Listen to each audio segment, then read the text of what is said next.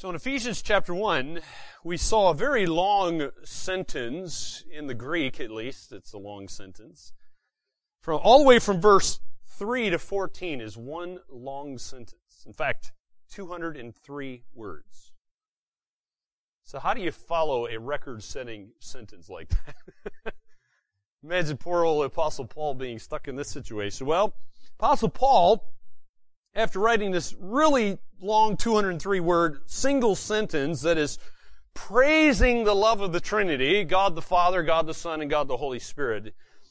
And how do you follow that? Well, here's how he does it. He explained why he was so concerned that the Ephesians would know of God's love. So that's what we're going to look at today. He's going to show us that. And so what rightly motivates God's people then to gather for His purposes and then to live out God's purposes in a world that doesn't really seem to care that much?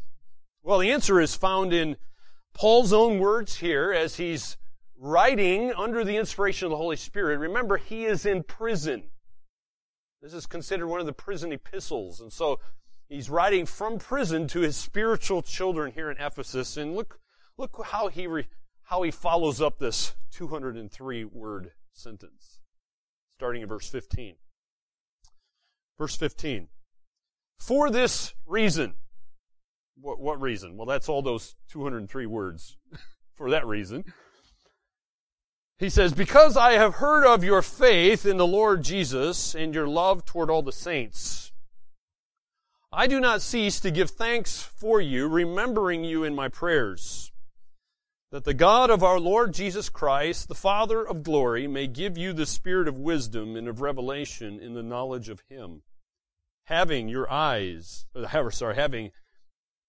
eyes of your hearts enlightened, that you may know what is the hope to which He has called you, what are the riches of His glorious inheritance in the saints, and what is the immeasurable greatness of His power toward us who believe, according to the working of His great might, that He worked in Christ when He raised Him from the dead and seated Him at His right hand in the heavenly places, far above all rule and authority and power and dominion, and above every name that is named, not only in this age, but also in the one to come.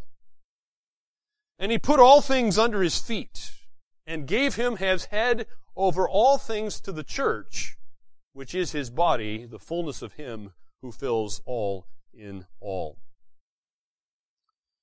So I propose to you today from this particular text, here's what God wants you to do. It's on the screen. The proposition is this, that God wants you to know what He is doing in and through us so that we always speak of the hope, the riches, and the power that belong to the church. Now, just so you understand, when I use the word church, I'm thinking of the Greek word ekklesia, which is that Greek word ekklesia translated in your Bible as church is referring to all the believers in our world, those who've put their faith in Christ alone. So I'm not referring to a denomination or some group like that. So it's the Christians that are making up the church here. And that's what I'm referring to. That's what the Bible's referring to. So if you're an unbeliever, you don't fit into this category, the bride of Christ or the church. So my friends, may today be the day that you come to Christ if you're not a member of the church. So let's think about here, what motivates then the church to live out God's purposes? What's going to motivate? We need motivation, and it's a good thing. And so the Holy Spirit's going to give us some wonderful motivation. And the first motivation that He gives is spiritual support.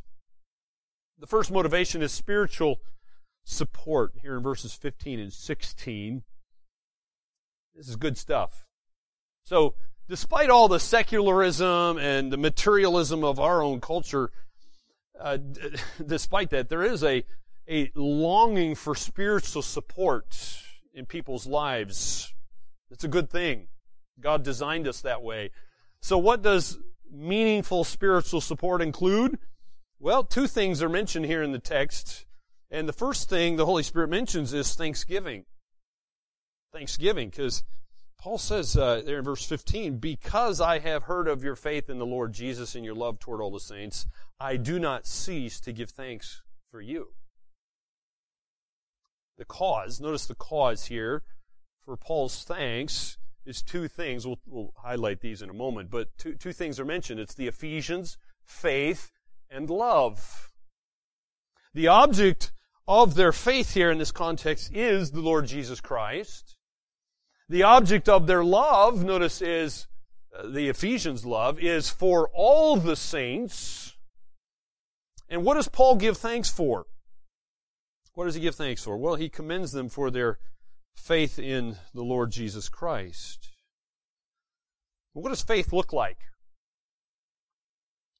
Faith is not a blind leap in the dark like some people have described it. Faith is reasonable. There is a foundation, there's basis behind faith. And in this case, faith is you're relying upon God Himself, what He said, who He is, what He's promised to do. You're relying on God's provision in living for His glory in the midst of a sinful, self-centered culture, just like the Ephesians. Well, some would say, well, are the Ephesians doing this perfectly? Did they do this perfectly? Are they really worthy of this commendation here? Well, of course they're not perfect. In fact, if you keep reading through the book of Ephesians, Paul's going to point out some things, right? Of course they're not perfect. But Paul commends them as he's looking at their lives and their church. He's commending them for the evidence of grace that he does see in their life. By the way, that's a good pattern to follow. Look for evidence of grace in people's lives and then commend them for that. And the second thing that he commends them for, notice, is for their love, and notice the love for all the saints. So their love was worthy of commendation because their love wasn't discriminating. In other words, it didn't matter if they were a Jew or a Gentile. It didn't matter what color their skin was. It didn't matter what social standing they had in life, whether they were free or slave or whatever it might be. Their love was without discrimination and resentment. That's the way love should be. Again, were they perfect? No, of course not. In fact, much of the book of Ephesians is going to be Paul exhorting the church to overcome all the barriers to their unity. Much of the book talks about unity, their oneness that they should have in Christ. Let me just give you some thoughts as we think about some application here. Praise people whenever you notice evidence of grace in their lives. By evidence of grace, I mean it's what you see the Holy Spirit doing in someone's life. The fruit of the Spirit, things like love, joy, peace, so forth. Right? When you see that happening in somebody's life, praise God and praise the person. This is important. And one reason it's important is because people cannot grow in a toxic environment where people only have their failings and their sin pointed out to them and constantly remembered. Right? It's like a plant. Plants need certain environments to grow. They need the water and the nutrients and a certain level of temperature and so forth, right? Too hot, it's going to probably die. If it's freezing cold, it's going to die. If it's missing certain elements that it needs, it's probably going to die. And people are the same way. Let's not put ourselves in toxic environments, particularly as we think of trying to have unity in the church. There shouldn't be a toxic environment. It should be an environment where we have everything we need so that we can thrive. One of the ways you can do that is noticing the evidence of grace in people's lives and commend them for it. So, first we see here that spiritual support includes thanksgiving, but notice there's a second point. Number 2 is the spiritual support should also include intercession. Intercession. Paul says there in verse 16, after he says, I do not cease to give thanks for you, notice he says, remembering you in my prayers. So Paul prays for others here. And notice he's not just praying for them sitting in prison, but he informs them of what he's actually doing. He tells them, hey, I'm praying for you. That's important. You say, why? Well, knowledge that somebody is praying for you is encouraging, and it actually will build up the church. So, if you think, if that is the case, which it is, then we need to pray specifically for one another. Now, he gets into specifics. You'll see in his letters, he typically shows you specific things he's praying for, and I suggest you read the prayers of the Bible, study those prayers, and use those prayers so you know how to specifically pray. But that means you have to go and also talk to people then, don't you? Find out what are their needs, what are their struggles, what's their challenges, so that you can then pray specifically for another believer. And then do it regularly. Do it regularly. That's a good example because Paul's saying, hey, I don't cease to do this. I don't cease to do this for you. And so if you're praying for somebody, by all means, let them know that you're doing that so then you can encourage that person. I love to hear that. I need your prayers. You need our prayers. So what motivates the church to live out God's purposes? What we see in this text, first of all, it's spiritual support. You're not alone. But second, we see here that there's another motivation, and it's spiritual insight. Spiritual insight. Knowing that the greatest needs that you and I have, we have, is spiritual, right? That Paul makes the content of his prayer then a request for their spiritual insight. Since your greatest need is spiritual, not physical, you need spiritual insight. You say, why? Well, if our world is not going to overwhelm us, we have to know what we see is not full reality. You don't want to be tricked into or deceived or believing that what you see is full reality. We need to see the spiritual reality that is not often apparent to your physical eyes. So how do we gain this insight? Well, Scripture tells us, and in fact, the text here informs us, it's both divine and the human agencies have a role to play in our spiritual insight. See, heaven has to give, but your heart also has to receive. See, communication, if you will, is a two-way street. Right? If you think of a radio tower sending out waves out of the radio tower, that radio tower needs a receiver. The radio tower could be sending out all kinds of information, but if there's no receiver, what's happening? Nothing's happening. There's no receiving going on. The information's not being received. So heaven's sending out the information here to you, this insight, but you need to have a heart that's receptive.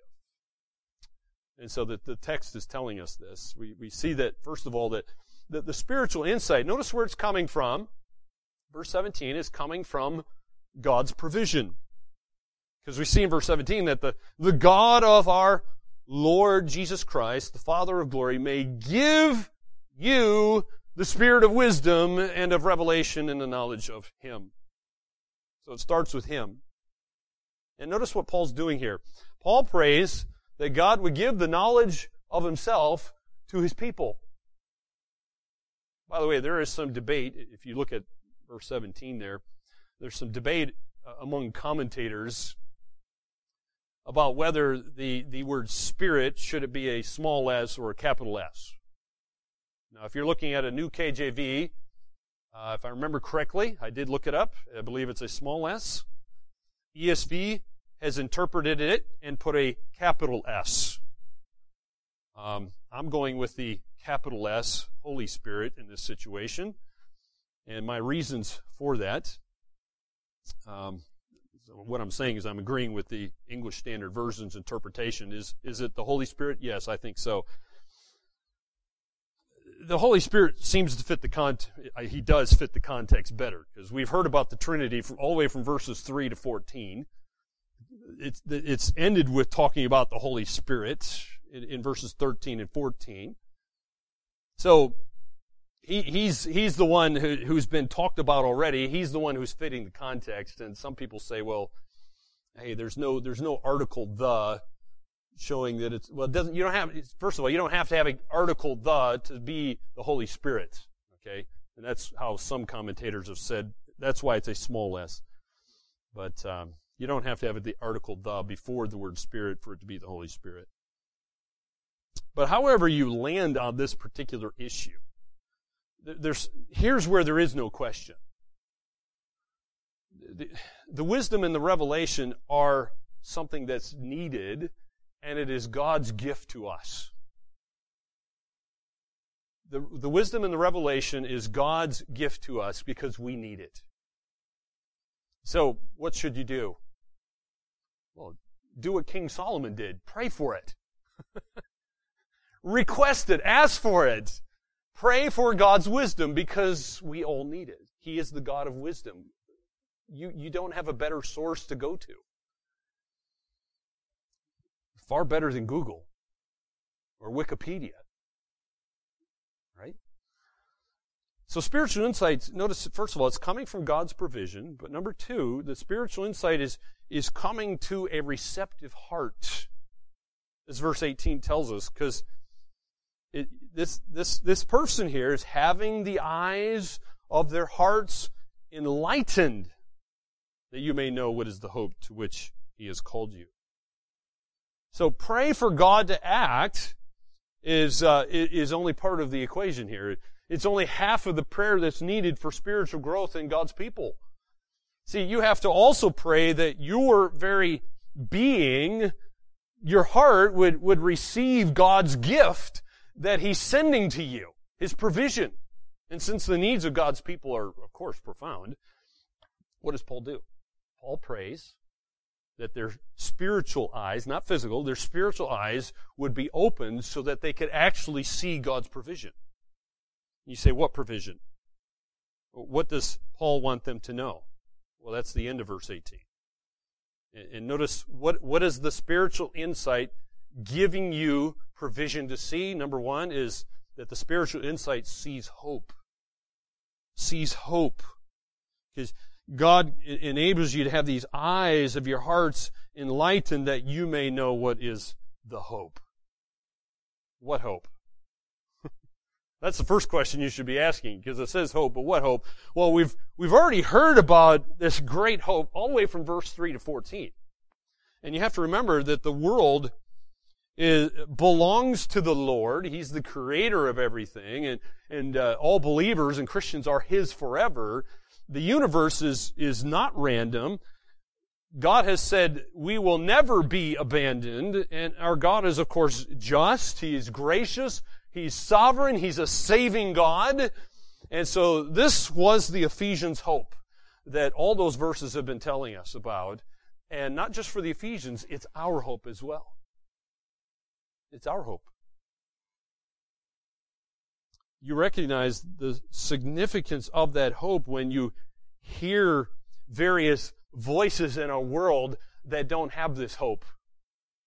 By voices, I mean particularly the celebrities and the authors and the various stars, so-called stars of this world, give us lots of examples of where they're lacking in hope.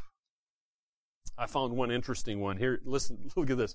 There's an example. You can find it on the internet where I'm not recommending this particular pop musical group, by the way, but Vertical Horizon is obviously running out of hope when they wrote this particular song entitled Lines Upon Your Face. And here, look what they lament in this song. They said, quote, "Sometimes I wish that we all were immortal and the game of life always had a happy end, but I know it's not true." That's sad. That's really sad. I mean, you could repeat this concept, these people's beliefs, many, many ways. Just do Google searches and you'll find all sorts of sad people who have no hope. I find that song very sad because, like I said, they have no hope. And why do they not have hope? Because they don't know reality. They're living in a fantasy world, and it's not bringing them hope. See, the truth is, God tells us we're all immortal, and our time is eternal, and for everybody who trusts in Jesus Christ, there actually is a place where you can live happily ever after. You can. It's possible. That's why that song is so sad, because they don't know Jesus. Therefore, they have no hope. But there's a second thing spiritual insight does. It enables us to see the inheritance. It enables us to see the inheritance. Because notice, verse 18 says, having the eyes of your hearts enlightened, that you may know what is the hope to which He's called you, what are the riches of His glorious inheritance in the saints. So Paul prays the Ephesians here would know the riches of this spiritual inheritance that God provides for His children. Is that worth knowing about? Yes. So this means that all the resources of heaven is our inheritance. And what is included in that? Well, that includes His mercy, God's providence, His provision, His promises, eternal life, just to name a few things. All of that belongs to someone who is in Christ. They're ours to claim because God is our Father, and this loving Father treasures His children. That's why He gives them the inheritance. But next we see here that spiritual insight also sees God's power. God enables you to see His power, as verse 19 says, because it says, what is the immeasurable greatness of His power toward us who believe? You want to see God's power? It's interesting that Paul calls the Ephesians here to reject the pagan beliefs of magical power and to embrace heavenly power. Remember, one of the 7 wonders of the ancient world was there in Ephesus, the temple of Diana, otherwise called Artemis. So they were embracing this magical power and all this from the false god Diana. But somebody coming to Christ needed to reject that and to believe in Christ. But not everybody can see God's power, even though it is present everywhere. It's kind of like light. Have you ever seen pictures of the spectrum of light? For example, a rainbow, right? You only see part of the spectrum of the light every time you see a rainbow.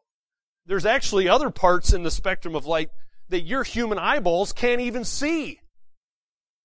It's an interesting illustration. If you think about God's power in this way, we need the spiritual eyes to see what the physical eyes can't see sometimes.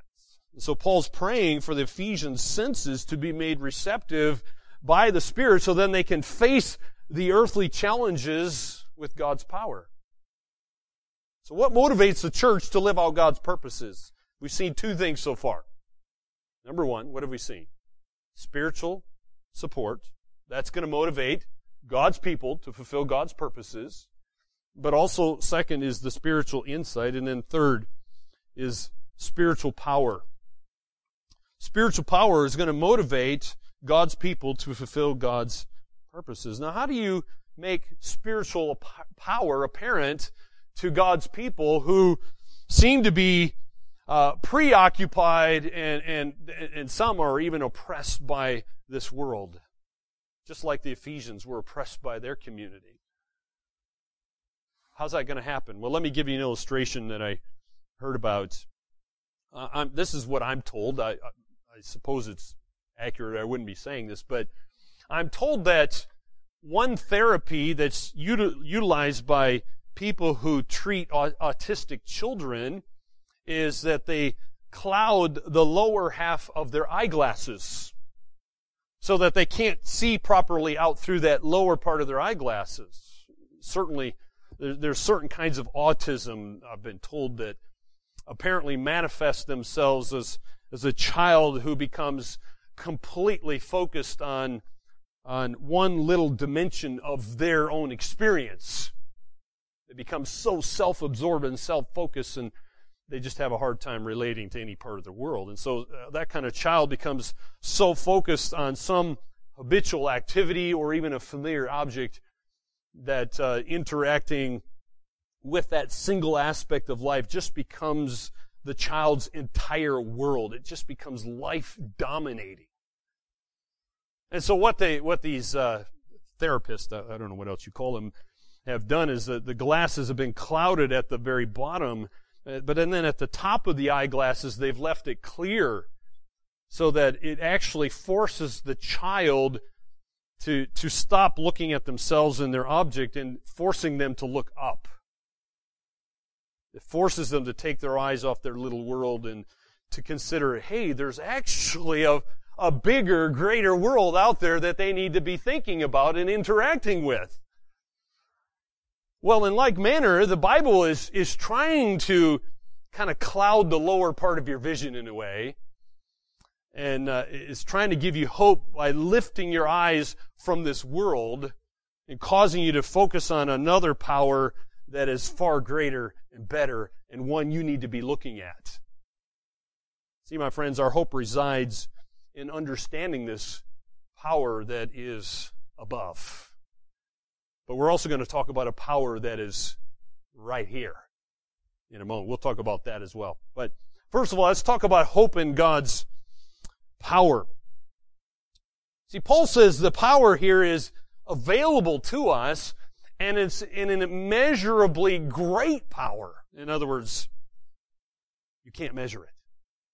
It's so big, there's nothing that can contain it. There's no scales big enough that you could put it on. There's no cup big enough to hold it. It's immeasurable. Well, in what ways? Well, look what he says about the nature of God's power here. The first thing is Paul says it's resurrection power. It's resurrection power. After he talks about the immeasurable greatness of his power toward us who believe, he says it's according to the working of his great might that he, verse 20, that he worked in Christ when he raised him from the dead. Resurrection power is available. So God's power is able here even to overcome the great enemies. Things like sin and death have been overcome through Christ. So for those dead in sin, you don't have to be stuck there. There's hope. New life in Christ is possible. For believers, a faithful witness is possible because you have resurrection power available to you. The same power that raised Christ from the dead and conquered Satan and death and your sin is available to all believers. But number two, you also have sovereign power. God's power is a sovereign power, because notice what verse 21 says. It's far above all rule and authority and power and dominion, and above every name that is named, not only in this age, but also in the one to come. That's all-encompassing. So God's power places our Savior, the Lord Jesus Christ, above all of these rulers and forces of this world. Now, my understanding is that's referring to all the various classes of demons who serve Satan. To explain the sovereign power here, Paul actually mentions all the various authorities in our world. And so even not only just the spiritual demons and their power, but even the political rulers, the physical might in our world is encompassed in that very verse when it mentions above every name that is named. That includes any authority on earth. You say, well, what's the point? Here's the point, my friends, is that Jesus Christ is greater than all of those authorities. He's greater than all of them. That's sovereign power. And we can hope in God's power because, notice number 3, it is church power.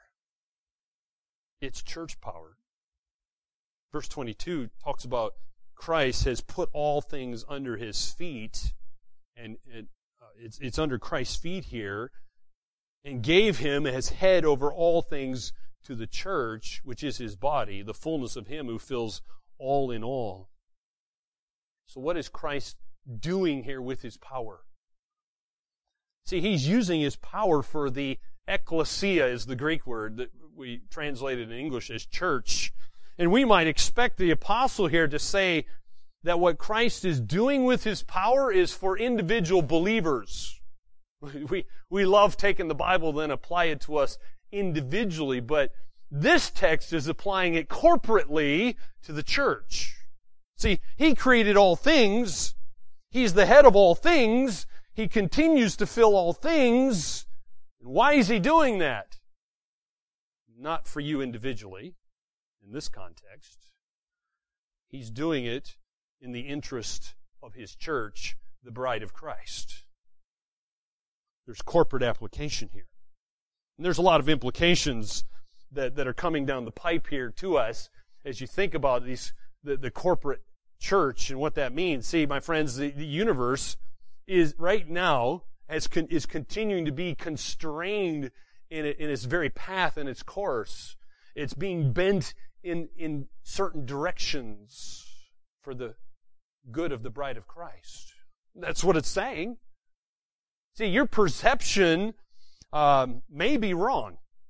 Sometimes we get kind of negative as we look at our world, right? You read the news, you get a lot of negative stuff, and it's very easy, we can become depressed, in despair, reading all this negative stuff.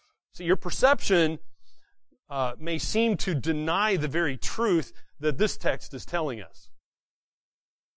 See, history's marching forward toward the triumph of the church.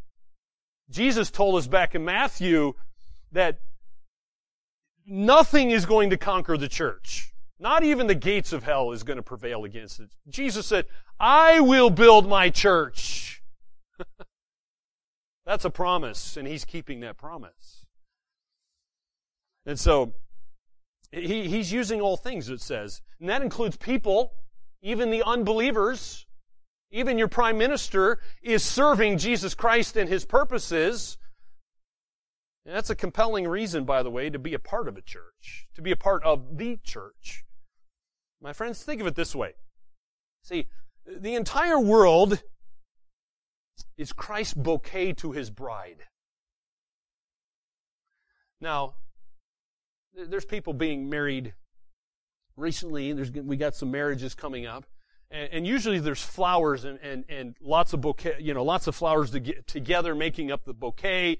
We love to give flowers to the bride. That's a wonderful thing. But the entire world is Christ's bouquet. In this case, the groom gets the flowers. Doesn't that seem a little strange, does it? But anyway, that's what's happening here. But what instrument is Christ using to fill up the earth with his eternal purposes? It's the church. The church is being used in this situation to accomplish God's purposes. And so that's why, number two, there needs to be hope in the church. The church is mentioned here, and it should be bringing hope because God's putting all things under Christ's feet. God has made Christ the head of all things, it says, to the church. The church is his body, verse 23 says, the fullness of him who fills all in all. Why? Why hope in the church? Well, that for which the universe is being filled here is itself the very instrument of his filling. It's kind of circular. In other words, here's what the text is telling us. Jesus is changing the world we live in for the good of the church, and how is he doing that? He's doing it by means of the church. See, Jesus isn't actually living here physically, right? He's in heaven. The Bible says our high priest is at the Father's right hand, at the throne of God in heaven, right? So how is Jesus accomplishing this? Through his church. So he's using the church to accomplish his purposes, And as the church does this, it's for the church's good. Do you get it? Can you see how the circular reasoning is going on here? That's cool. So think about what the purposes of the church mean for us, for the believers. Here's just some thoughts to consider. First of all, the purpose of the church indicates, and Corinthians points this out as well, right? That we are part of a body. And of course, the body shouldn't just, the individual members of the body shouldn't just pick themselves out and do their own thing. See, remember this. There should be no mavericks. A maverick, I hope you understand that terminology. See, we live in an individualistic culture. And in an individual culture, you can forget this truth quite easily and become a maverick. We can talk about changing the culture, taking the gospel into the marketplace, but sometimes Christians do it alone. You kind of become autonomous in your efforts to take the gospel into the marketplace. And while we do have individual responsibilities, of course you do. There are commands in scriptures to individuals, but you need to remember, we do not fulfill our calling if we seek to influence our culture without the church. The church needs to be unified, working together toward the same purpose. Second, the calling of the church also means there should be no deserters. You know what a deserter is, right? Even if you haven't been in the military, hopefully you understand. A deserter in the military is somebody who just doesn't fulfill their responsibility and their duty, and they just take off. So to move forward without the church is really, if you think about it in military terms, you're moving beyond your supply lines, and that's a bad thing when you're in battle and you're in war. You're left hanging without the support you need. Some Christians are doing that very thing. You're declaring the body of Christ to be irrelevant to us, or at least contrary to our causes anyway. And this can be easy to do because, quite frankly, sometimes Christ's bride is really ugly. You know what I mean? Sometimes the bride of Christ is ugly. And by the way, we need to point the finger at ourselves here, because if you're a Christian, you make up the body of Christ. We can be ugly. We can be really nasty, unforgiving, unloving, ungracious, and going on and on and on here. We can become, there's a TV show, right? You can become a bridezilla. Ooh. Nevertheless, the church is the beloved of Christ, the only instrument that's going to ultimately fulfill God's purposes on this earth. The only institution that's going to carry on into heaven. See, family relationships cease to exist in heaven. Government institution ceases to exist in heaven as we know it, because you have God. And so this is why the church is worth the effort. A third thought to consider here is that the destiny of the church means there should be no despair. No despair. That's our temptation sometimes. See, yes, the church has weaknesses because you are still a sinner. And so she is the means, though, that Christ is using here to fill the world with His glory. The church is supposed to be declaring the glory to all the nations. Despite her setbacks, her apparent losses, the church is not going to be stopped, because Jesus says, I will build my church, and the gates of hell will not prevail against it. My friends, believe what Jesus said. So those who serve her can have no higher calling than that. There should be no despair, because Christ is building His church. And number 4, the promises to the church mean there should be no surrender. Don't ever surrender. Why? Because the church, do you see what verse 23 says? The church is the fullness of Christ, as verse 22 says. Who is Christ? He's the head over all things. So God's power is over all things, and the riches of heaven are provided to her, that is a great hope. So my friends, wow, there's some wonderful implications for you to consider. Because of who Christ is, being head over His church, the bride, and in all that comes with being His bride, man, there's some great thoughts that we need to think about. There's some purposes that we need to live out. And so my friends, now we know that God calls us to be a part of His ongoing mission to take the church into the world. Notice how I said that, by the way. Because what do we try to do sometimes? We try to keep the world out of the church. And we make that the main focus. But Jesus wants us to take the church into the world, to be the salt and the light, have that influence on the world. Now, my friends, I will not pretend that the challenges are going to be small. I'm not going to pretend that the challenges are going to come without pain. They probably will. But I can promise you that your efforts will not be in vain. They will not be in vain. See, through the church, God has determined to exert His power for the transformation of the world. Salt and light will have an influence. See, our Lord is calling us to something that's good, and something that is great. So the question is, are you interested in being a part of that? So may I guess what I'm trying to say is, may your spiritual eyes be opened here to what God is doing, and then through us, the church, that we would speak of this hope of all of Christ's riches and the power that actually belong to the church. We have wonderful resources in Christ. And God wants you to know, so that you would then use those resources. May God enable you to see that and know and use them. Let's pray. Heavenly Father, would you give us the spiritual eyes to see all of these spiritual resources that we have in Christ, and then to live them out, not just to know them, but use them in practical ways even. And may we take the church, as we go out these doors here today, may we take the church into the world. May we recognize what is the church, first of all. And may we dwell together in unity and in power, and go forth and declare your glory to the nations together. Would you unite us, one in Christ?